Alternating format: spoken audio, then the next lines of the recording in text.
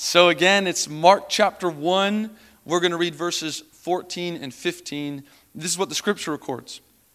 And after John was arrested, Jesus came into Galilee proclaiming the gospel of God and saying, "The time is fulfilled, the kingdom of God is at hand. Repent and believe in the gospel." As we dive into the scriptures this morning, let's pray. Lord God, we thank you. We thank you that you are the only way that this has been sustained. We thank you that this morning we are not gathered around anything else other than you, Jesus. We ask that, Holy Spirit, you would come and move and work in this time, that our hearts would be undone by you. I pray right here and right now, we pray right here and right now as a community together, that if this is still of you, Jesus, would it flourish? And Jesus, if we have drifted from you, would it fail? Your presence this morning is all that we want. Would you reveal to us your heart? Would you show us your glory? Would you draw us further into yourself? We love you. It's our delight to know you, to commune with you. We give you all glory. It's in your mighty name, Jesus. All the beloved said, amen. Amen. This is a wild moment that we just read. Let's not gloss over it together as a community. These are regarded as the first public words of Jesus' ministry. Before this, though, I like to consider them the lost tape years. We've got the birth narrative of Jesus, of course. The angels announcing his coming into the world. The God-man putting on skin and bone. We have well-documented accounts of those passages, and a lot of us are familiar with them. And then we have this teeny tiny window to look into in the boyhood of Jesus. It's seen in chapter 2 of Luke. And Jesus, he's in the temple, the Bible records, and they're in Jerusalem for the Passover. But other than that, other than the birth narrative of Jesus and that little moment of his boyhood, it's silence basically for the next 30 years after his birth. A complete silence. And together this morning, let's lean into how crazy this is. Because you see, all of history marched towards this moment. The Messiah to invite us back into the garden again. All of the biblical texts before this point to Jesus. Everything is created for him, found in him. All of creation has been longing for Jesus to come into the world and redeem it. He is born, prophecies are coming true, lineage is unfolding before our eyes, heaven is stepping into earth, and then poof, 30 years of silence. No mention from Jesus, nothing to see from the Savior, no accounts, no nothing. Until Mark chapter 1, verse 15. Are you with me? These are some pretty important words if these are the ones that Jesus chooses. This must be the invitation of all invitations if this is what Jesus says. The one whose God's fullness is pleased to dwell. The one who every other biblical author points us towards. The one who bears the cross, conquers death, and invites humanity to life again. The one who is coming back. The one who was there at the beginning. The one who joyfully steps out of heaven. The one who holds all things together. He opens his mouth. And the first public thing he says to begin his ministry, to begin the redemption plan for all of humanity. The time is fulfilled. The kingdom of God is at hand. Repent and believe in the gospel. At last, the fulfillment of the age has come. It is God's kingdom here and now to be experienced in fullness. Turn your lives back to God and put your trust in the hope-filled gospel. The time is fulfilled. The kingdom of God is at hand. Repent and believe in the gospel. So often as the body of Christ, we live lives that really readily and easily move past this for what we believe to be deeper waters. Often the church wants to swim in man-made streams. Could I encourage us this morning? There aren't deeper waters than this invitation from Jesus. There is no stream that satisfies other than this announcement from Jesus. There is no graduating beyond those words from Jesus. There is no greater calling, greater vision, greater mission than those words from Jesus. There is no other way for the love of the living God to be known where it is not currently known. unless you and I first live into those words from Jesus with all of our hearts. What's the vision for Heart Church in year 3? How is it going to unfold? What are we going to cling to? The time is fulfilled. The kingdom of God is at hand. Repent and believe in the gospel. The time is fulfilled. There is no more wandering or waiting or hoping for someone else or something else. No more rule following or law abiding. What we are all searching for is found in Jesus. The kingdom of God is at hand. It's not coming. It's not something to prepare for. It's not tomorrow or later or next week or next month or next year. It's here and now. Repent. Turn from your old life and be found in the life that Jesus is offering. What is that life? Believe in the gospel. The good news that this Jesus, by his life, death, burial, and resurrection, has made way. The only way for anyone and everyone to be welcomed home again into perfect relationship with the one true God who made us and absolutely loves us. Man, you know what I love most about the first words of Jesus to the world? How simple they are. You know what bothers me? How Christians complicate them. You know what I love most about the first words of Jesus to the world? How life-altering they are. You know what confuses me? How many Christians are bored of them? You know what I love most about the first words of Jesus to the world? How they are for anyone and everyone. You know what I hate the most? How often I choose to exclude people that I don't think are worthy. How often that I hurry past these words and try to live into the deeper waters that I've made up in my mind, rather than plumbing the depths of the gospel and coming alive in the power of the Holy Spirit. Man, you know what I love most about the first words of Jesus to the world? How personal they are. But you know what makes me bummed? How often I want someone else to repent, rather than maybe even just for a moment realizing that maybe I, just me, need to be found in joyful repentance. How I should be undone by the gospel that's for me. The cross that's for me, the love that's for me, the life that's for me. You know what I love most about the first words of Jesus to the world? How it's fully dependent on him. You know what I hate? How much I make it about my striving, about my efforts, about my good deeds, about my good works, about my plans and my visions and my pride and myself. But you know what I love most about the first words of Jesus to the whole world? He never stops inviting me. He never stops, not even for a moment, even when I fail over and over and over again. Jesus never stops inviting me into this truth, that the time is fulfilled. He is everything the world is looking for. The kingdom of God is at hand. He is the kingdom here and now. And he promises to draw me and you deeper into his reality moment by moment as we follow him. That repentance is my joy. Because believing in the gospel has changed everything about my life. These words, this moment, this announcement from the lips of Jesus, this invitation from the mouth of the Messiah, it should change everything about us.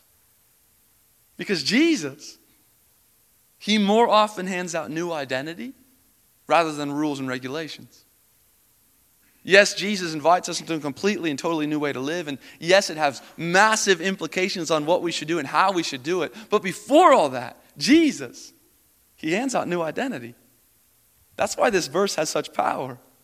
The time being fulfilled, the kingdom here and now, repentance and the gospel truth. It's all about renewal, redemption, recreation, reborn. Not things we do, but identity we embody. And that identity, it enables us now to do the things that by the power of the Holy Spirit, whom we've been given, because of the identity that we now carry in Christ Jesus, we can actually love like he loves, live like he loves, be found having joy and peace that surpasses all understanding. That it's identity that we embody. That's Jesus with our boy Nicodemus. You must be born again. It's found in the scriptures in the pages of the Gospel of John in chapter 3. There was a man of the Pharisees named Nicodemus, a ruler of the Jews. He came to Jesus by night and said to him, Rabbi, we know that you're a teacher come from God, for no one can do these things that you do unless God is with them. Jesus answered him, truly I say to you, unless one is born again, he cannot see the kingdom of God. Nicodemus said, how can a man be born when he's old? Can he enter a second time into his mother's womb and be born? Jesus answered, truly I tell you, unless one is born of water and the Spirit, he cannot enter the kingdom of God. That which is born of flesh is flesh, and that which is born of the Spirit is spirit. What's Jesus saying in this moment? If you want the kingdom of God, if you want to come alive in the truth that the time is fulfilled and the kingdom is here now, if you really want to repent and believe in the gospel and allow it to become all of your life, you must be born again by the Spirit. You must have a new spirit put within you, that of the Holy Spirit. Jesus promises the Holy Spirit to all who believe, remember? It's recorded in John 14. The Holy Spirit whom the Father will send in my name, he will teach you all things and bring to your remembrance all that I have said to you. Or later in Acts chapter 1 when Jesus says, you will receive power when the Holy Spirit comes upon you and you will be my witnesses. Witnesses of what? That the time is fulfilled. That the kingdom of God is at hand. And to invite anyone and everyone not into a set of rules or regulations or a silly religion. No. But rather, that we as the church would have divine remembrance that our power comes from repentance. Just like Jesus taught us. Repenting and believing in the gospel that gives new identity, and to invite anyone and everyone to come alive in it as well. Are you with me? The new identity as sons and daughters of God. Reborn by the Spirit. That's Peter as he points us back to the truth that we've been born again to a living hope. It's recorded in 1 Peter.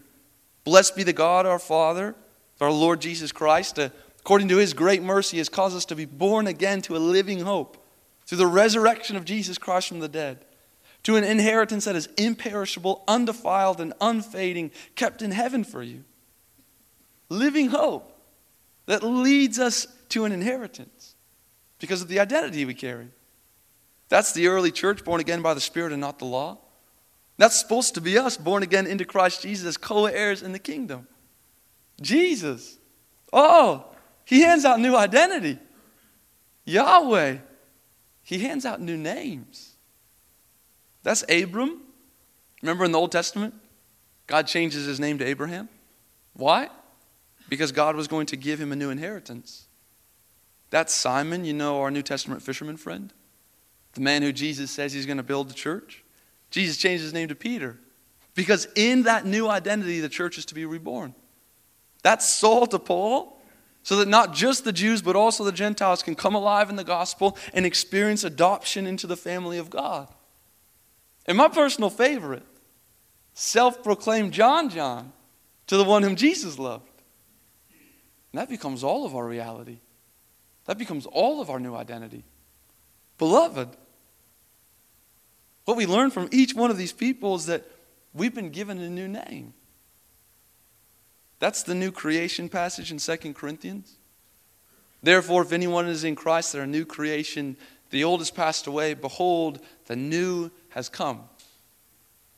Are you living like that's true?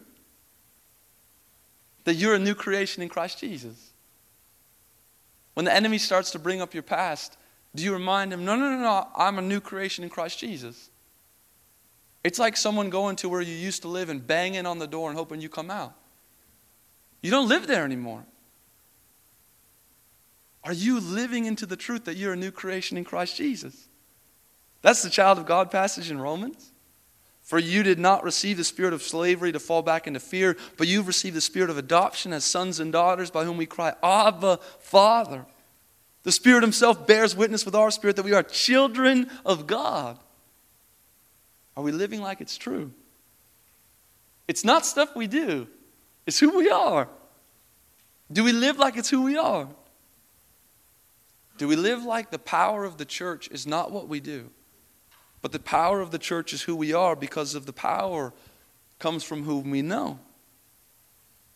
And Jesus, all throughout the narrative of Scripture, he hands out new names, new stories, and new identity to anyone who would come to him, turn from their life, and come alive into his gospel. New identity embodied and experienced daily. Not just cheap lip service, identity you carry, not just things you do, but identity that goes with you because Christ is in you. So often in our lives in the body of Christ, we move past this because we believe that there are deeper waters. That often the church wants to swim in man-made streams, making it about things we do rather than whose we are. But could you imagine if the God-man was inviting us to come alive in things that we do? Pretty trivial. But man, could you imagine the God-man inviting humanity to come alive in a new identity as a son or daughter of the Most High God?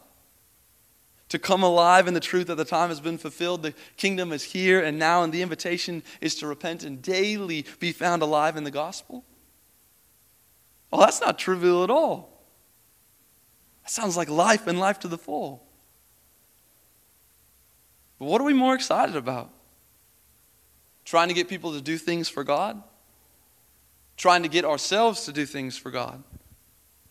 Or instead coming alive in the love of God as fully seen in Christ Jesus? Do you know today that it's his delight to love you? Do you know today that the time has been fulfilled? That the kingdom of God is at hand? And that the gospel is still more alive than ever? Is the church today living by the power of the Holy Spirit? Or still drinking from man-made streams? That's the invitation to us from Jesus later on in John chapter 7. The Bible records on the last day of the feast, the great day, Jesus stood up and cried out, "If anyone is thirsty, let them come to me and drink. Whoever believes in me, as the scripture had said, out of their heart will flow rivers of living water." Now this he said about the Spirit, whom those who believed in him were to receive. Out of their hearts will flow rivers of living water. Well, it doesn't feel like it, you might think. Well, are we believing in him as the scripture has said? Are we believing in him as the scripture has said? Or does he just feel good? Just friend? Just a set of theories or ideas? Or is he Savior and Lord? If Jesus is just a friend to know, which he is, or if he's just God among us, which is certainly true, if he just has good advice, which he absolutely does, but is not Lord of heaven and earth, then all hope is lost. Do we believe in him as the scripture has said? That the time is fulfilled because its fullness is found in him. That the kingdom is here and now because he's the king of the kingdom of heaven and earth. And it is his joy to invite anyone and everyone to come and delight in his lordship. And that repentance is our way of coming alive and receiving the grace that he has bought for us by way of his cross. And that the gospel is not just story, but the only truth and offer of real, full, and everlasting life. Do you and I, do we believe in him as the scripture has said? Oh man, I want to. I want that. I want out of my heart to flow rivers of living water. Are you with me? Come and drink, he says to us. Come and drink daily from the truth of the gospel, and this will be our reality. But what does that really look like? That's the next verse.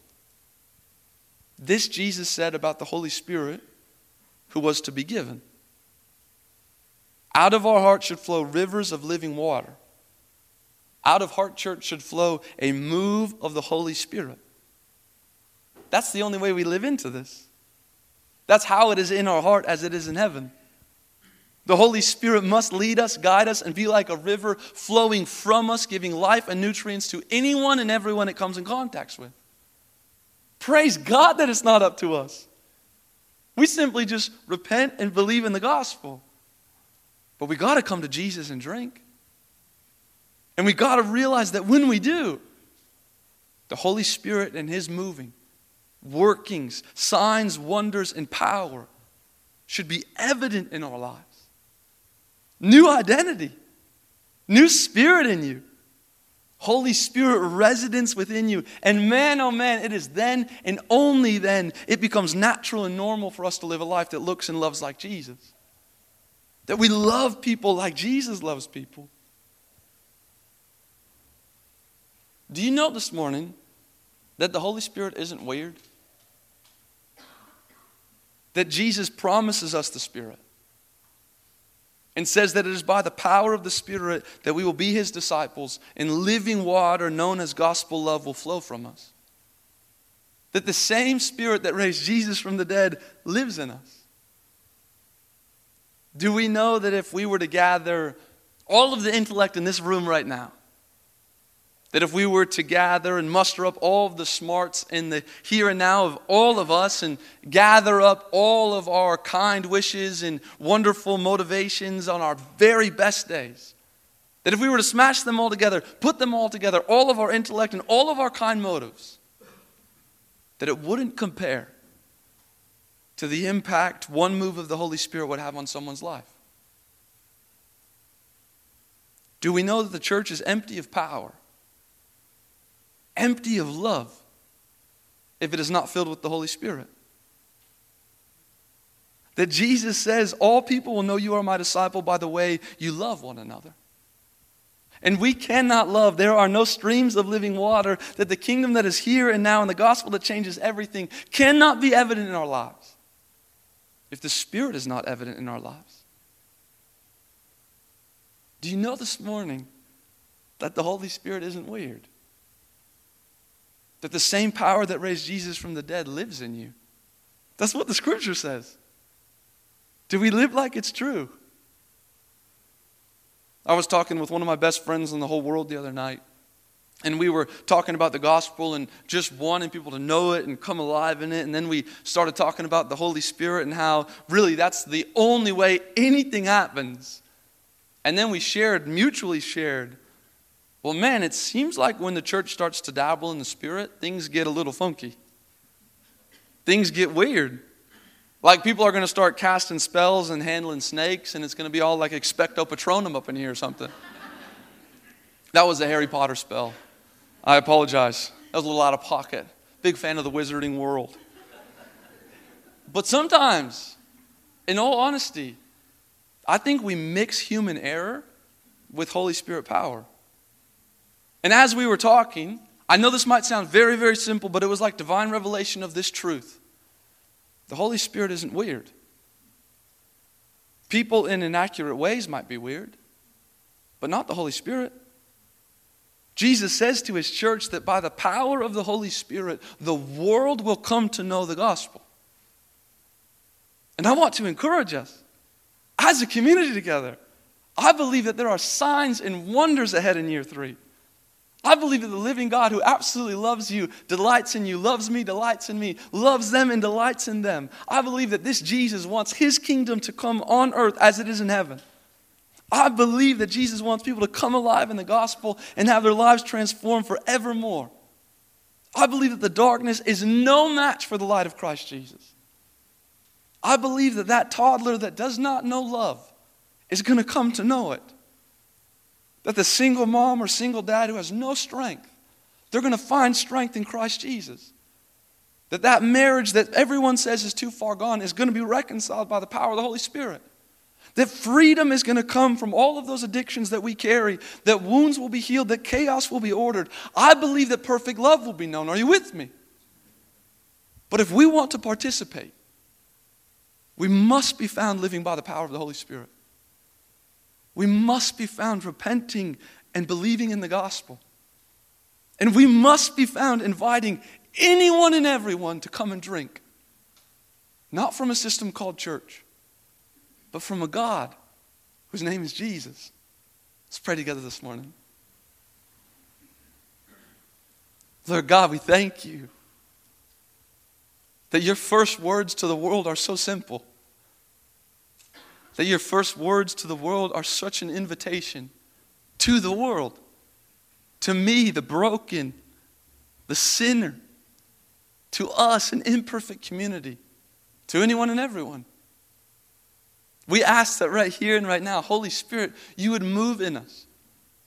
That we would have divine revelation from you, the one true and living God. That there is power within us when we repent and believe in the gospel. When we say simply connected to you, step by step following you. We thank you that right here and right now this morning, the wounds that we carry, you promise you can heal. The heavy burden that is on us, you promise to give us a light and easy yoke. The death that feels like it's swelling within our heart, you promise to give us your lasting and eternal life. So we ask right here and right now, today, as a community together, that you would shape us into people who believe in you as the Scripture has said. People who have hearts that out of us flow rivers of living water. People who are known for only one thing, that is your presence. People who are marked with your Spirit. So would you transform us? Would you have your way with us? Would we joyfully live into repentance together as a community? Realize that you are not weird, but you're the living God who absolutely loves us. Would we be undone by you today? Would we be undone by you tomorrow? Oh, we surrender all things to you. We thank you that all things are for you and from you. We give you all the glory here and now. It's in your mighty name, Jesus. All the beloved said, amen.